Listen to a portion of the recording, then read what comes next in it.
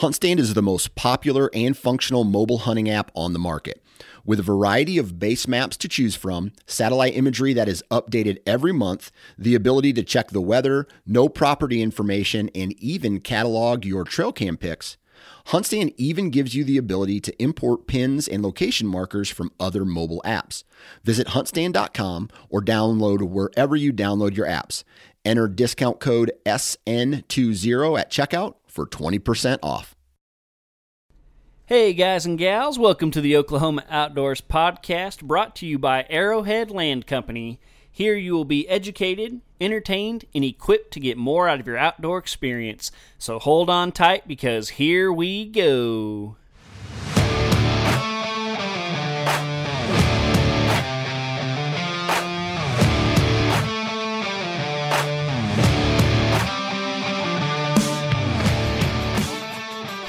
What's up, folks? Welcome to the Oklahoma Outdoors Podcast. I'm John Hudspeth, and thank you guys for dropping in for this episode. We got a good one today, one that I've been thinking about for a little while, and I think I might actually do a couple of these, but we're going to get into that a little bit later. Just a few quick announcements here. The first one is the Backwoods Show is coming up in Oklahoma City. I hope everybody can make it out. I think I've decided, however, that this year I am not going to get a booth. It's just kind of expensive. I have to take, at least 1, if not 2 days off of work to do all the setup and everything like that. And honestly, I just don't think that's in the cards this year. So I still plan to go. Most likely I'll be going on Saturday, probably going to hang out for the large majority of the day. So still be looking for me. I'm going to be hanging out, meeting people and everything like that. But I don't think I'm going to get an actual booth this year. But put that on your calendars. That's the first weekend in March. I can't think of the exact dates right now, but really go check it out. Man, I met a lot of great people last year. It was awesome.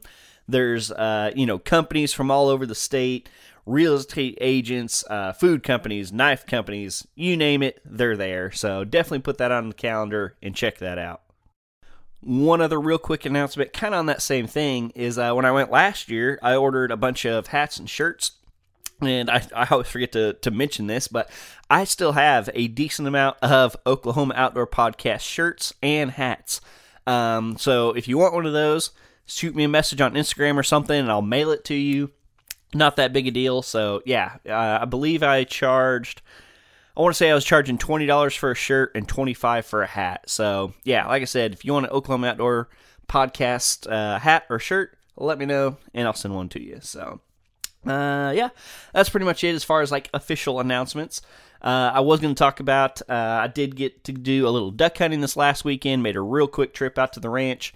My brother and I took his oldest 3 kids, my niece and 2 nephews, and we had a blast. It turned out to be a pretty good morning, not quite what we had hoped. We ended up killing, we got 10, so we were allowed to kill 12 between my brother and I. We got 10. I think it was 2 mallards, 4 ringnecks, and a couple gadwalls. Yeah, kind of a mixed bag, which was fun. Learned a whole lot about taking kids hunting. Yeah, we've taken them hunting before. We took them last year a couple times. We took the oldest even the year before that, I think. But they're kind of getting old enough to not quite participate, but they know what's going on and stuff. And so yeah, it was really cool. The biggest thing that I learned, and I don't think I talked about it last week. Oh, I made an Instagram post about it, but was just duck hunting is, people who are really into duck hunting can get a little bit elitist, trying to shoot only mallards or only males and, whatever the case might be. Just kind of, and they're doing it for the picture, of course. I do it too. I'm somewhat guilty of that. But man, those kids, they did not care. They didn't care what type of duck it was. They didn't care, what color it was, male, female. They just thought it was awesome when, out of nowhere you hear that, and then you shoot, the birds hit the water. They were cheering. They had huge smiles. They kept telling me to get on my horn, aka the duck call. And they actually preferred the ringnecks over the mallards because they came in so fast and they made a lot of noise and stuff. So yeah, that was a tip. And we actually talked about it a little bit in this episode, that trip a little bit, and how good duck hunting is for getting kids into the outdoors. So yeah, definitely learned that. Like I said, killed quite a few ducks, so that was a really good time. And that is going to do it for this season. So this weekend is the last weekend of duck season. I guess goose is still open. But yeah, for the most part, most of the official seasons are closing this weekend. So, man, it was a great year. It was an awesome time. I really enjoyed it. It was an interesting year looking back on it. I still accomplished a lot. I got several duck hunts in, several good duck hunts in. I killed 2 bucks. Got to go several times, but I just didn't get to hunt quite as much as I normally do, and this year it felt like my hunts were more rushed. I did a lot more one night hunt. I'd run up there, hunt an evening, in the morning, and come home, because of the baby and stuff. So I don't know, it was just a different year, but anyway, we're going to talk about that more some other time, most likely. This week, we have an interesting, I think, really good episode. And like I said at the beginning, I think I want to do a couple of these this spring. I don't know if they're going to be back-to-back, but, might spread them out, might be back-to-back, who knows. But this is going to be basically what you learned episode. I think I did one of these by myself last year. And I just think it's so important, once the year's kind of winded down, to reflect, to look back and think, what can I learn from this year? And so that's what we have in store today. I brought on my friend Charles Admire. He was actually with me on a couple of those duck hunts this year. He deer hunted our place. He took a doe on our place. Helped me out there because I did not do a very good job of doe patrol this year. So I have Charles on. Charles, he hunts his family's place in Central Texas. He hunted a decent amount of public land in Oklahoma this year, and then he also hunted our place in Oklahoma. So he got to hunt, several different scenarios. It was weird. Kind of as I was getting prepared for this, I kind of just ran through, my season, and I almost forgot that I went to Nebraska this year. I had much more of a I don't know what's the word for it. I don't know, just adventurous year, I guess, than I had kind of thought. Went to Nebraska, went to Colorado, obviously hunted Oklahoma and Texas. And so I guess what I said earlier about not getting to hunt much, I probably need to throw that out the window because I did get to do a decent amount of hunting. But man, it was so spread out that it seems like 2 years ago that I went to Nebraska. So anyway, that's what we're talking about this year, or this week. We're talking about what we learned from this previous year. So I hope you guys enjoy it. And not only do I hope you learn from what Charles and I talk about, but I hope it makes you reflect on your year and what you learned yourself. So keep that in mind as you're listening to this episode. I think it's going to be a really good one. And again, I hope to do a couple more of these. So that's all we got for this week. We're going to get to the episode right after a word from our partners. I hope y'all had a great week. I hope y'all were safe during the whole snowpocalypse thing. And we got some more bad weather coming this week, it looks like. So everybody stay safe. Thank you for listening to this episode. And we're going to get into it right after this. We had the guys at Arrowhead Land Company on a while back, and if you listen to that episode, it was pretty obvious these guys are big-time hunters. So if you're looking to buy or sell a piece of hunting property, why not call someone who truly understands what they're looking at? The crew at Arrowhead will work hard for you to not only find you the best buyer or seller for your property, but also guide you through the entire process while keeping your goals in mind. Give them a call and let the hard-working agents go to work for you. With the season winding down, it's a great time to keep running those trail cameras to collect data for next year. And if you really want to be prepared, you should upload those pictures to Deer Lab. Deer Lab is more than an organization. It's real-life usable data.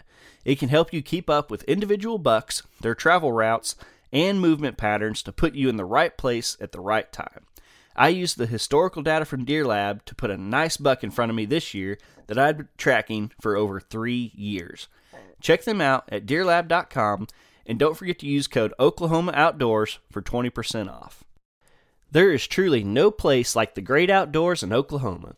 When you're out in the wild, you want your wireless devices to work.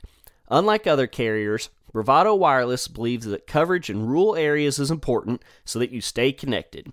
With competitively priced plans and coverage where you need it, The mission of Bravado Wireless is to keep you connected no matter where you are.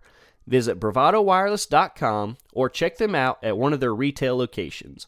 Bravado Wireless, the power of connection.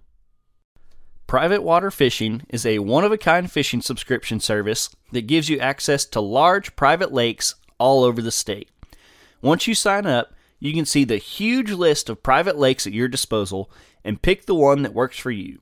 Whether that's one close to home or one meant to get you out a little bit, no matter which one you choose, you can be guaranteed to have a great time. These are well-managed and stocked lakes that are all yours for the entire day. Go to privatewaterfishing.com to learn more. Hey everybody, welcome back to today's show. And today we got my old buddy Charles Admire. How you doing, Charles? Man, I'm doing pretty good. How are you, John? Not too bad, not too bad. We're kind of winding down a week right now. Sounds like you had a heck of a day, so let's just relax. Let's put all that behind us and try to just have some fun talking about hunting. How does that sound?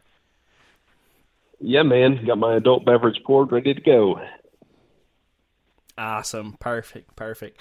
Well, Charles, you've been on before. Actually, I think you've been on twice. But real quick, just in case somebody doesn't remember that name, why don't you tell everybody just a little bit about yourself? Yeah, so Charles Admire, John and I have known each other, gosh, since we were kids. A little bit of background in the Marine Corps, been hunting for, several decades now, passionate bow hunter, and also newly passionate waterfowl hunter. Honestly, I've been a waterfowl hunter for a while, but it's been a newfound rekindling of that love. So, yeah. For those listening, Charles was the guy that. Yeah, Charles was the guy that I did my amazing crazy duck hunt / goose hunt with a few weeks ago. I don't know, it was about a month ago now. So I think that kind of rekindled it for both of us. Yeah, for sure. Especially having greenheads come in like they were coming in. Mm-hmm. Yeah. So Charles is also a new dad, just like myself. His son was born, I think, almost exactly 1 month before my daughter. So we got to, travel those waters together this year. We just kind of, we got to do the whole dad thing. We got to hunt together a little bit this year. Charles did a little deer hunting with me on our place this year. So, yeah, we just had a grand old time, and that makes Charles the perfect guest for what I want to talk about today. We're just going to kind of take this time right now to just kind of back up and just talk about things that we learned this season. I think as hunters, that's something that's very important for everybody to do.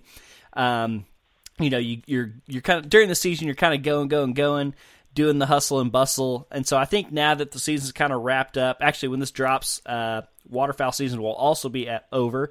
So I think it's just good to kind of take a look back and kind of, learn from your mistakes, learn from things you did well, just learn in general. And so that's what Charles and I are going to do today. So we both have a couple things here that we're going to talk about. We're just going to kind of switch off. I'll probably go first since Charles is the guest, and we're just going to kind of review things that we learned this year so that we can, learn for those in the future. So does that sound good to you, Charles? Yeah, man, that sounds great.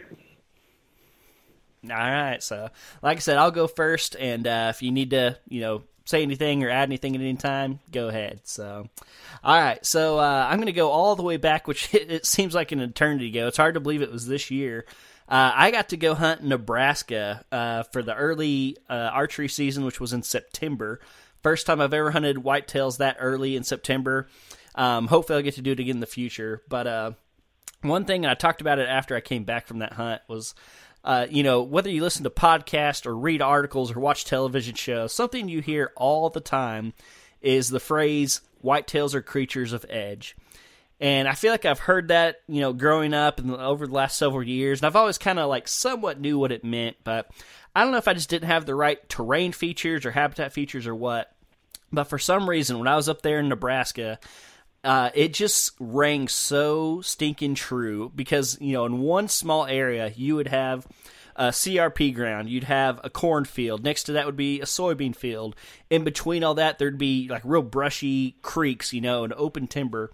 And so as I walked around, scattered around, it was just amazing. I lost count of how many whitetail or, deer beds that I saw right on the edge of all these habitat features, and all different kinds. Like I'd be walking, between CRP and a creek bed, and all the trees along the creek bed would have beds under them. Or I'd be walking, between a cornfield and a CRP field, and there'd be beds in the CRP right on the edge of the corn. So just all over the place.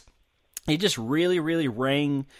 It almost just knocked me off my feet. Like how whitetails really do use the edge to their advantage, and just how much it affects their travel. And so that was a huge eye opener for me. And like something, since I came back, I've been trying to figure out, one, where are my edges? Like, where are those defined? And I've even thought about ways to try to, make my own edge. One idea that I talked about a couple months ago was like, maybe where there's a big line of cedars that back up to my food plot or a field or whatever, is maybe even trying to shave the limbs on those cedars on one side, just to kind of create like that hard edge, and just see if I can, maybe manipulate whitetails in that way. So, Charles, any edge input? No, but questions, I guess, because I think that you and I both were into like some new stuff this year, going and hunting new ground. And not to steal my thunder just yet, but I hunted public pretty hard for the first time this year. But they were all like short stints at different time of the season. And the question I have for you is like, with that edge information that you like learned, I know that was more or less a long weekend that you went up there to Nebraska. Did that affect like how you hunted actually during that short time frame, since you only had so long? What I'm trying to say is, did you like pivot or anything based off that information, or is that all like new stuff? Basically, new information going forward, like a new lesson, I guess, is what I'm trying to ask. Right. I think the longer I was there, it did. So I say the longer I was there, you're right. I was there. I got to hunt 2 evenings that time. I could have hunted mornings, but I just felt like my time was better scouting in the morning than hunting, because it's such early season. But my first evening hunt, I definitely went to like kind of tried and true. I was hunting a soybean field. There's some thick timber, a little kind of back in the woods type soybean field. So that's what I hunted. The next day, when I had a lot more time to get out and scout, and I was trying to get to this big piece of timber to scout that timber, but I was walking along, all these fields and creek beds and stuff. And so that's kind of when I like really, I started taking pictures of all these beds, and it definitely affected where I hunted that evening. I did not hunt that big timber. And funny enough, like I got into that big timber, being a southeastern Oklahoma hunter, I'm always drawn to that timber. That timber was dead. Like, that's one thing I learned. Like, I saw no beds, I saw no deer sign, and then out in all those, what I would normally say like a wide open field or a field edge, there was just sign everywhere. So, that second evening, I ended up hunting an alfalfa field that was next to some CRP. And there's maybe like 100 yards of CRP, and then there's a big creek bed that had cottonwoods and stuff. So yeah, my second evening was way different than my first evening. Huh. I mean, that's interesting, and it leads into kind of what I learned this year is like, I mean, just like you, growing up, we hunted, what we had scouted, what we had established. So much of where I hunt is mostly Central Texas on private land. And so there's a lot of work that goes into, the off-season cutting, clearing, filling up feeders and everything else. Because if you don't, you're just not going to have traffic when there's not, food source opportunities in the fall. So to give a little background, my in-laws are up in Oklahoma, and because, now with wife and Hunter, my son, it's more of a family affair, and it's more of, taking time away from the family when I go to hunt. So I was like, well, Oklahoma has public land, I'm going to see what I can do there. Started scouting in the summertime and everything else. What I realized is all the stuff that I scouted that like is good back home because you can set up consistent routes on some things that might be summertime routines is not the same on public land where there's pressure. And so like the biggest thing that I learned, I think, about public land, although there's several things that I learned, is that like you can't be tied to a spot. When I did get an opportunity and actually pulled off my first doe from public land, it was like my C spot from scouting in the summertime. I mean, maybe even like D level, but it was just like the other stuff that, like edges, like you were talking about, and, pinch points and everything else that were like obvious. Well, I mean, I'm not the only hunter that's out there. And so like they were obvious enough for everyone else to see them too. So I had to look for like fresh sign, and it ended up being a spot that, I mean, I really didn't think was going to be that good, that I had encounters with a couple different does before I had an opportunity that morning. But I mean, it was a hot spot that I would have normally just kind of looked over, if that makes sense, Mm-hmm. Yeah. Yeah. But I guess the lesson learned is like, you gotta be able to pivot, I guess, and not be tied to a spot. Mm-hmm. There's kind of the lesson learned, especially on public. Yeah. Right. That C spot and D spot, were they, like terrain wise and everything, were they just like A and B, or were they different and just kind of like you almost felt like you had to go to a different spot because spot and A, B weren't working? Does that make sense? Does that question make sense? Yeah, no, it totally does. So A and B were both like, okay, there's like a hard line transition, something that anyone would see on like an Onyx app or something like that, right? I actually put boots on the ground and I was like, hey, this might work. Had cameras up, and what I was seeing, from the camera work was that, it was good all up until basically season started, and then it got really sporadic. And so I was like, well, if it's going to be sporadic anyway, let me check some of these other places for signs. And I had read, and I think it was a Peterson book. You had him on your podcast at one point. Tony Peterson. Tony Peterson. Yeah, exactly. I want to say that he was talking about where deer traveled, and the spot that I was at has a lot of hills and whatnot. And I want to say he talked about them being maybe halfway up the slope. I could be pulling it from different information, but I want to say it was in his book. Halfway up the slope of like a hill or like a ridge or whatever else, right? And so I found a spot that was not necessarily on a hard line, hard edge, if you will. And then about halfway up, put myself in a tree that was fairly exposed, but they were going between water and bedding areas, and it was kind of during drought time. And I mean, honestly, it was, like I said, where I had encounters with two does. It also had a secondary kind of, it was like at the point of a ridge. So there was two trails coming together right there. And I mean, it was perfect, to tell you the truth. Yeah. So awesome. Does that make sense how they were different, or did I just kind of ramble? Yeah. No, that was great. That's what I was asking in my terrible question. Long-winded explanation. So. No, it's good. It's good. All right. Well, what's your next one? Again.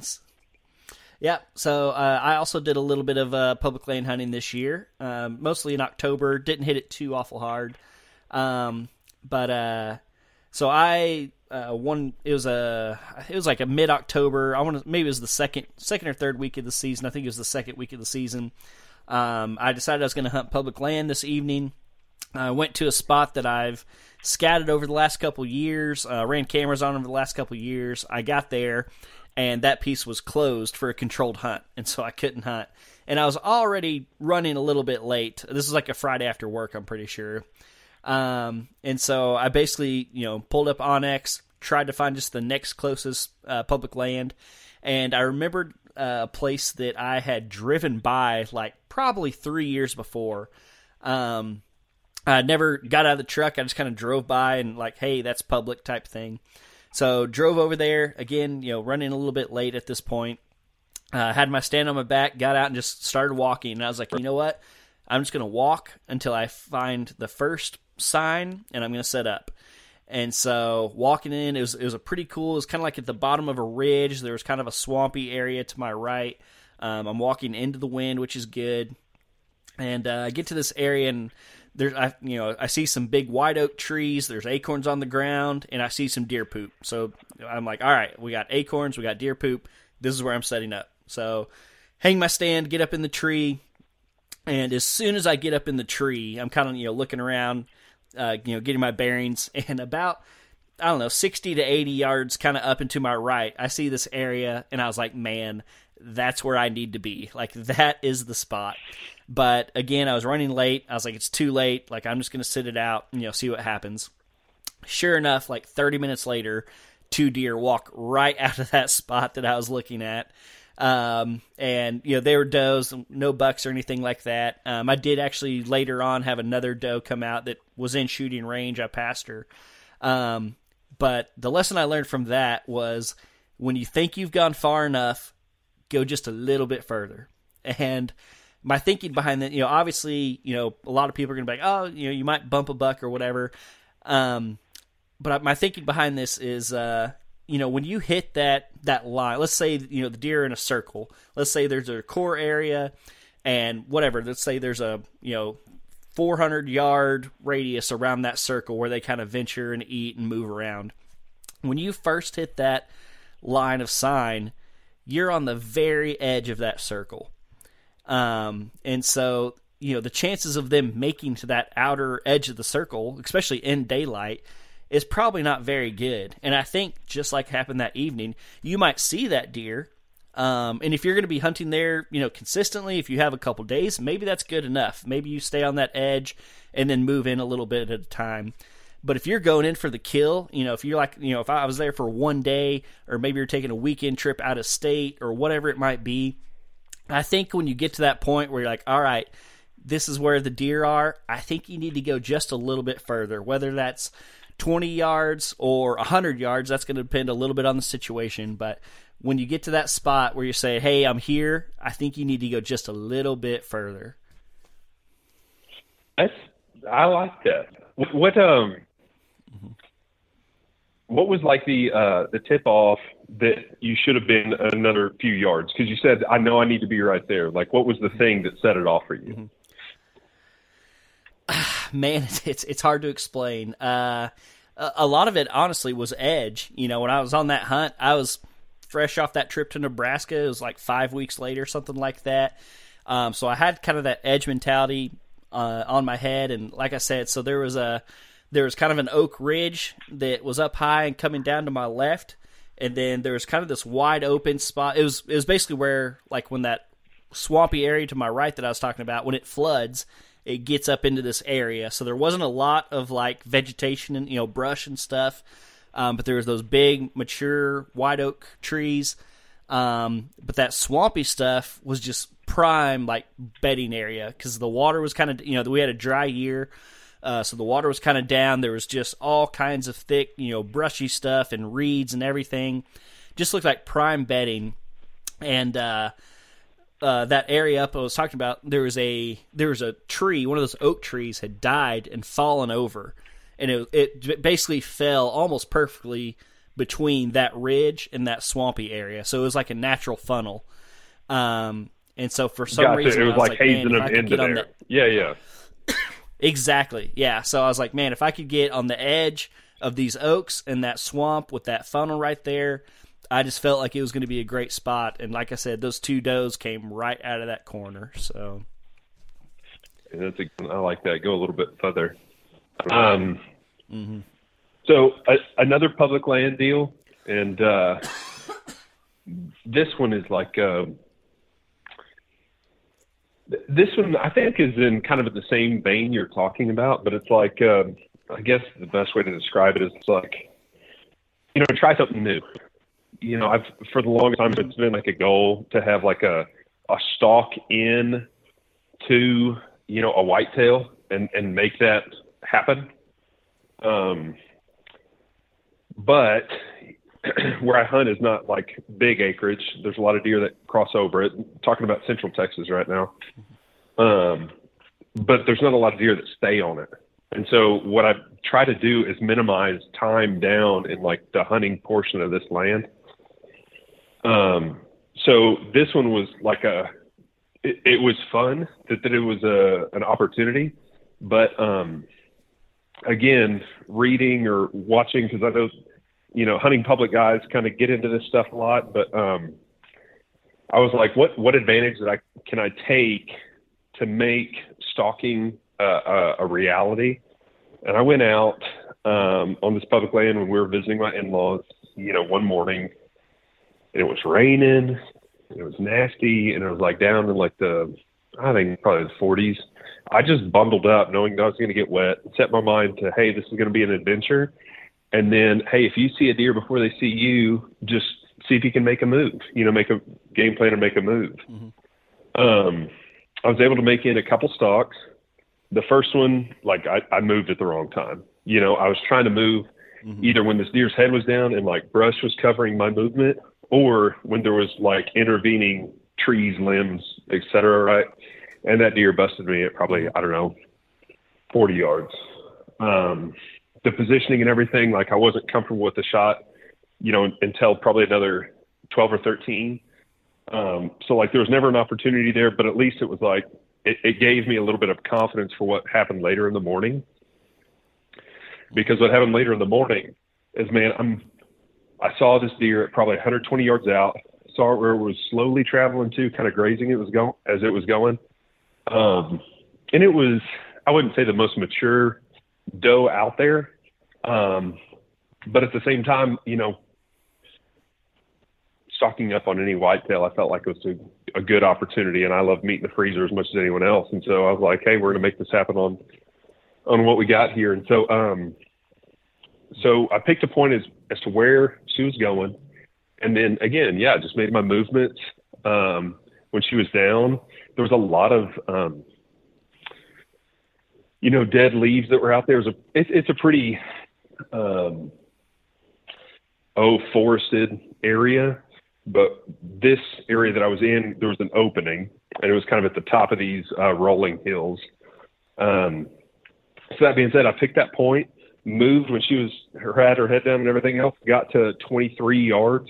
And the problem is I didn't look at where my legs were setting up when I went to draw, and I leaned on the right side right when I'm drawing. I'm right-handed, so I was pulling back, not paying attention, and snapped a limb, which alerted her, and she ran off. But to have the confidence to do that, I wouldn't have been able to do it if it was all dry.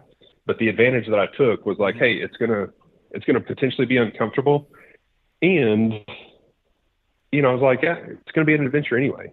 But the advantage was, just that all that drizzle was gonna cover up my sound. So hunting is different. Try something new, especially if you have an opportunity where like, hey, there's going to be a lot of people in there anyway. There's going to be pressure anyway. Why not just use something to your advantage and do something new, make it an adventure? So, yeah. And those rainy days, that's especially on public lane. That's a day where a lot of people aren't going to want to get out in the woods. So people were coming out while I was coming in. Yourself. Yeah. Oh, really? Yeah, people were coming out while I was coming in. They were like, "Are you seriously coming in?" And I was like, "Yeah, I mean." There's an opportunity. They're like, you can have it. I'm like, all right, see ya. Nice. Yeah.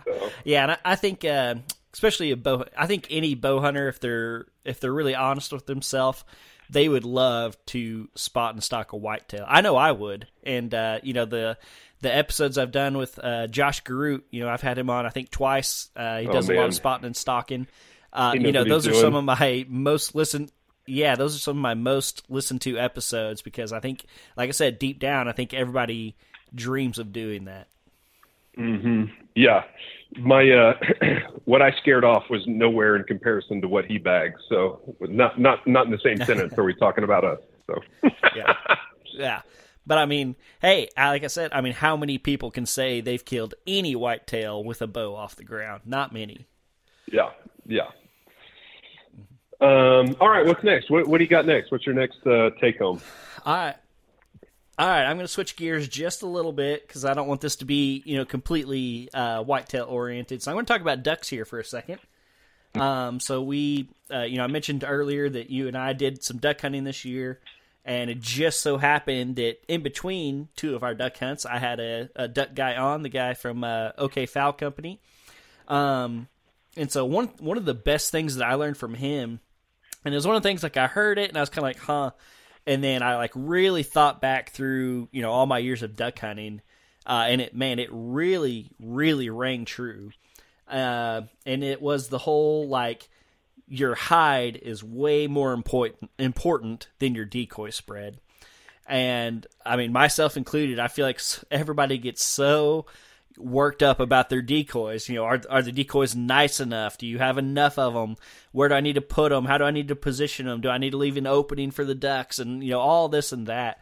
But, one thing he said was if the ducks fly over once and flare, it probably has nothing to do with the decoys. It's probably you. And then, if they circle a couple times, then it could be something with the decoys. But man, just looking back over all my duck hunting experience, I definitely have always been a decoy first, and then, I'll kind of figure out where to hide. But listening to all his tips, obviously the A-frame blind is awesome, which we actually hunted out of the second time you bought one, and that was amazing. But listening to talk about using shadows to your advantage, setting up on a certain side of the tree so that the sun is casting a shadow and you're not out in the bright sun. Really brushing, you and I spent, gosh, I don't know how long, ripping ditch grass out of the ditch that morning so we could brush in your brand new blind. So man, it really is true. Your camo, your blind, your hide, whatever it might be, is way more important than your decoy spread. Man, I actually agree with that 1,000%. When we went out and did that with the A-frame, that was the most time that I've spent on brushing in a blind. Day of, probably ever. I've sat in, blinds before that people had set up, for a long time, and it was their hunting hole or whatever else. But for us, scouting that day or the previous day, I guess, coming in, targeting that specific tank that had not a whole lot of cover and everything else. That was probably the longest part of our setup by 4 or 5 times, what the next thing was. And I think it paid off. Yeah. We every duck that came in, they were committed. There was not one duck that was not committed. And that's with no retriever and, some already harvested birds still sitting out on the water, Mm-hmm. Yeah. Yeah, and like you said, we had no other cover. The blind was not there in advance. Yeah, I'm coming from the whitetail woods. It's if you can, you always want to have your, blind out there in advance so they get used to it and all that stuff. We set it up that morning, big old random square bushy thing right on the pond dam. But man, they didn't blink an eye. Yeah, no, you're exactly right. The other thing too that I learned about that, just to dovetail off of this, is and this is probably something I'm going to have to take into the future, but I thought about it a lot recently, is getting kids into duck hunting might be easier than getting them into deer hunting, at least how I deer hunt. I don't hunt out of a lot of enclosed blinds, but how portable that A-frame is. We had your, niece and nephews out there, and not that they're rambunctious or anything, but even if a kid was kind of a little bit, restless or whatever, if you had them in there with I don't know, a book or a toy or something, they only have to be still for spurts. Because those, yeah, it's not like they were perfectly still, perfectly quiet. You had to watch, scent and stuff like that, like how I guess insane we get into deer. You didn't have to do any of that because it's just, hey, we got to watch eyes more than anything. And with a big A-frame, it's man, get them in there and then just have them, quiet still for spurts. So, yeah, agreed. And it's fairly action packed. If you have done a little scouting, some birds are going to be there. With deer hunting, it can be a little bit more up in the air, and you don't know if you're going to get a shot or not. Duck hunting, it can be a lot more action packed. So that is a good point. Yeah. And I mean, what kid, I mean, it's harder to, I was just saying, what kid wants to sit out there for, no success, no success, no success. It's harder, I think, to get younger into bow hunting versus, kids. Even if you bring in one duck, it's easier than getting, skunked on several deer hunts, which is more, the standard than the aberration. True. You have the right to the best wireless service. Bravado Wireless provides the best mobile wireless, high-speed internet, latest devices, and customer service at prices you feel good about. Bravado Wireless strives to put these values first and offer you the best wireless service available. See what they have to offer at bravadowireless.com or one of their retail locations in eastern Oklahoma. Let Bravado Wireless connect you to your family, friends, and business partners all over the world. Bravado Wireless, the power of connection. The other one is just remembering fundamentals. And so man, I feel like it's the hard lesson I got to learn every, 6 or 8 years. But I like getting real high in trees, which, I mean, there's no problem with that. I feel like I'm more protected from, line of sight issues with deer the higher I go, but the angle gets a lot steeper as I go. And so this is a hard lesson learned, but I put a shot on a pretty good buck on private land that I hunt. That's in family land, Central Texas. The problem is the angle was so steep. I think I got him too high. Basically, and only got one lung.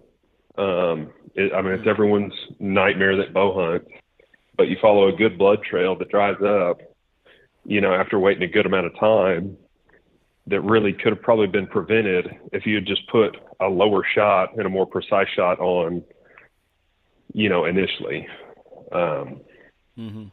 So I guess the lesson learned is fundamentals, hey, keep it in that lower third. And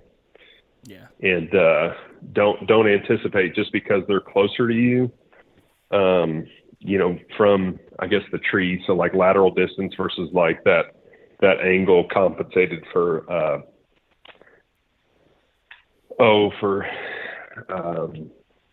the angle. I probably just butchered what I'm trying to say, but, no, I'm with you. Being higher up, that angle steeper. If you try to compensate for that without really just thinking through, okay, well, what's on the other side? Even though I'm seeing this on this side, what's happening on the other side?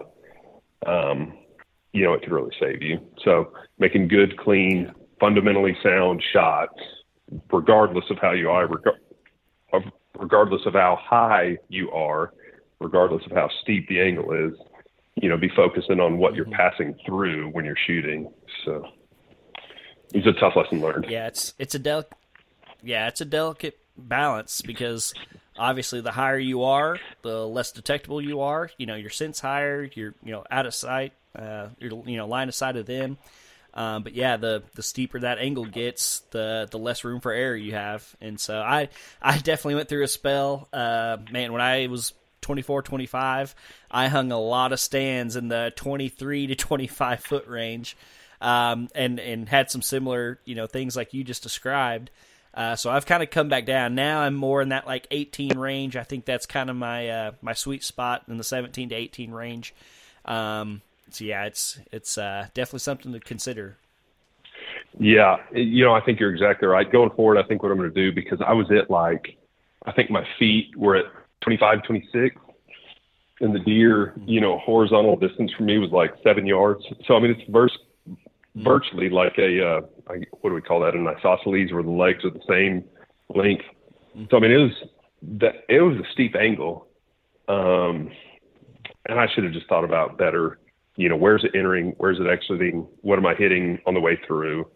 And and I think I compensated basically too much. I let it go too high. So tough lesson learned. Gotcha. But how that came around full circle in the end was it made me focus a lot more on, hey, what am I hitting in the middle? Where I had my first frontal shot this year. So first frontal shot, she went down within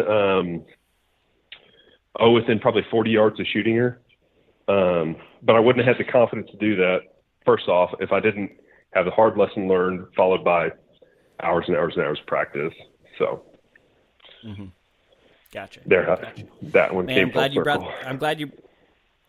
Yeah, I'm glad you brought that up, because I'm gonna kind of tie this one into both of us.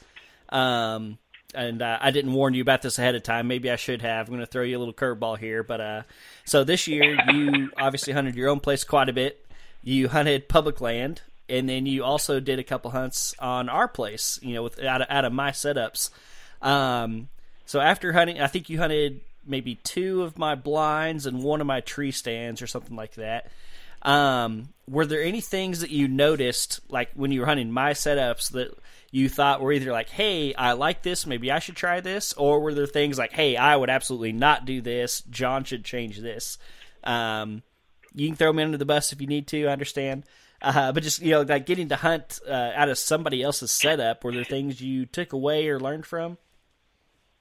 It's a good question. I think a lot of what we do is similar. Honestly, what I would love to do that you do is you have those Banks blinds, which are real nice, and protect you from the weather. And so, I think those are 100%. The hard part for me with those, and I don't know if this is I need to learn, or maybe it's just not for me, is those, when you take up the window. Not that I ever had a shot from one of your blinds, but I just was never sure at the opportunity, because I hunt either from a saddle or from a hang-on.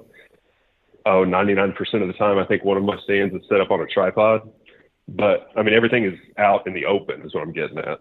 And for me, I guess there were a couple deer that came in pretty far off. I think they had me figured out before it happened. I don't know why. Wind was right and everything else. But maybe it was the movement of just those windows. But I think that's probably more of a learning curve for me than anything being wrong for you, because you've definitely killed deer out of those before. I'm trying to think what else. I think you. Go if ahead. There's nothing, that's fine.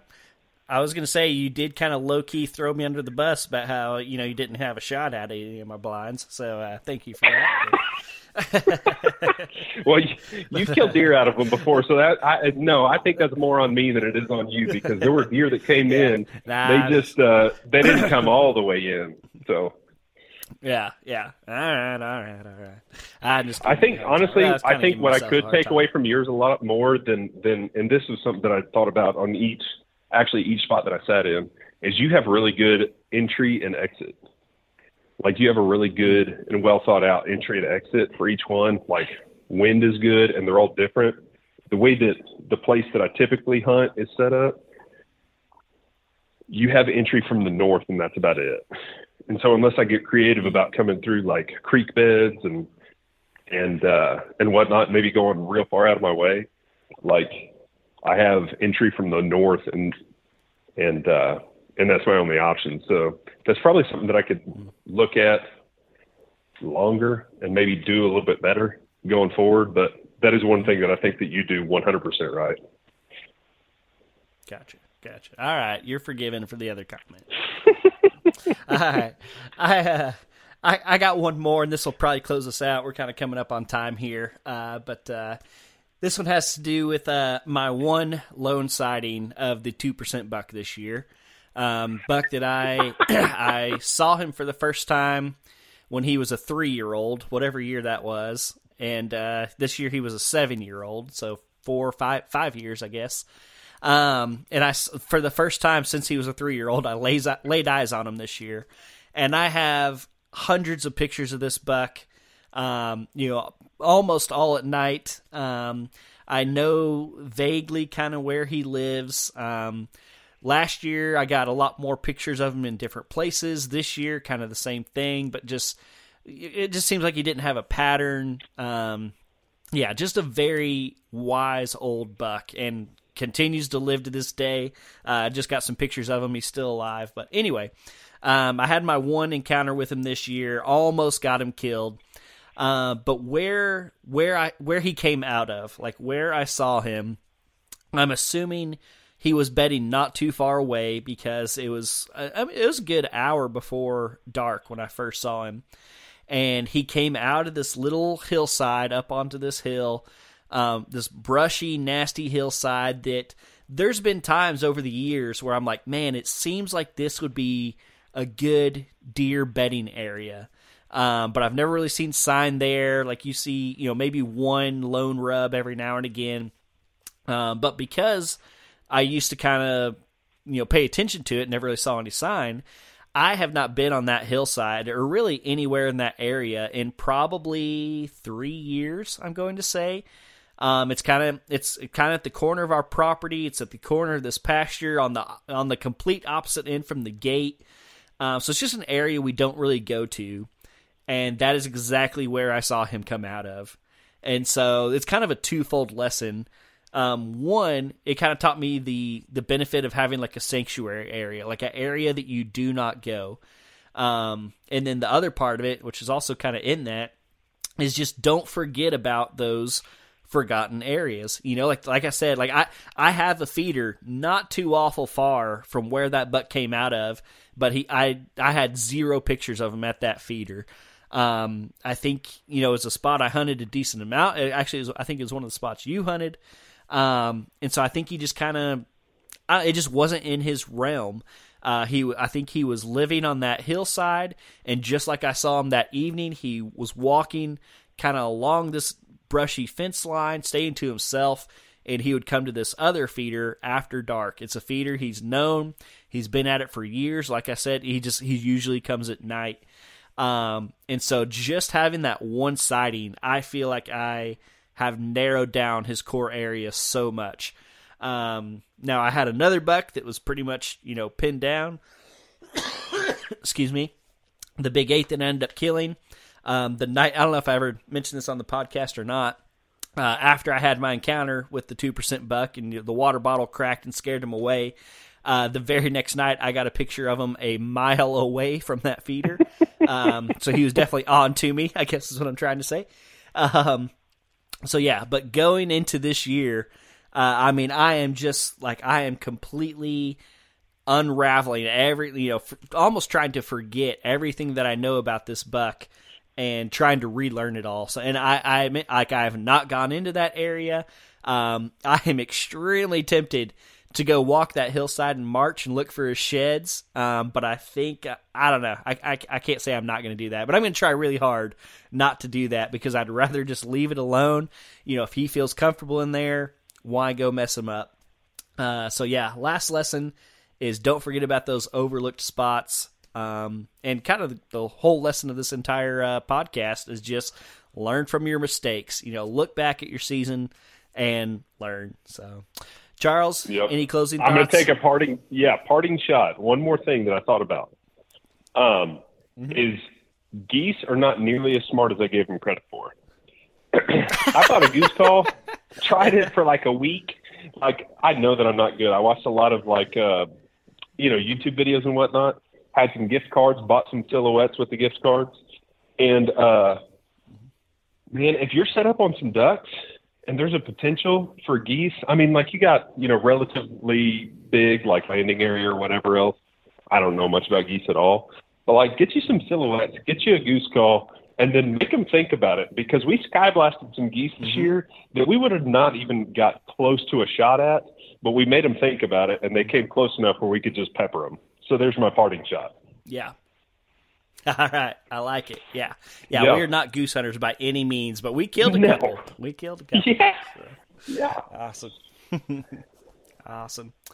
Awesome, man. Well, Charles, thank you so much. This was very informative. I hope a lot of people listening, I hope they learned from us, and I hope it also kind of caused them to just kind of think about their own season and, some things they can learn from it. So, all right, buddy. Man, I appreciate you coming on. Thank you so much. And I guess until next time, we'll talk to you later. Yeah, man, it was fun. All right, folks, that's going to do it for this week. Thank you, Charles, for coming on and sharing your experiences with us. Again, guys, I know I said at the beginning, but if you haven't taken some time to go back and reflect on this past year, You really need to do it. Think about the things you did well. Think about the things you didn't do well. Maybe there's, stand placement things that you need to change or habitat things you need to change. Maybe you need to invest in an A-frame if you're a duck hunter, whatever it might be. Just think about it, reflect on it, and move forward from it.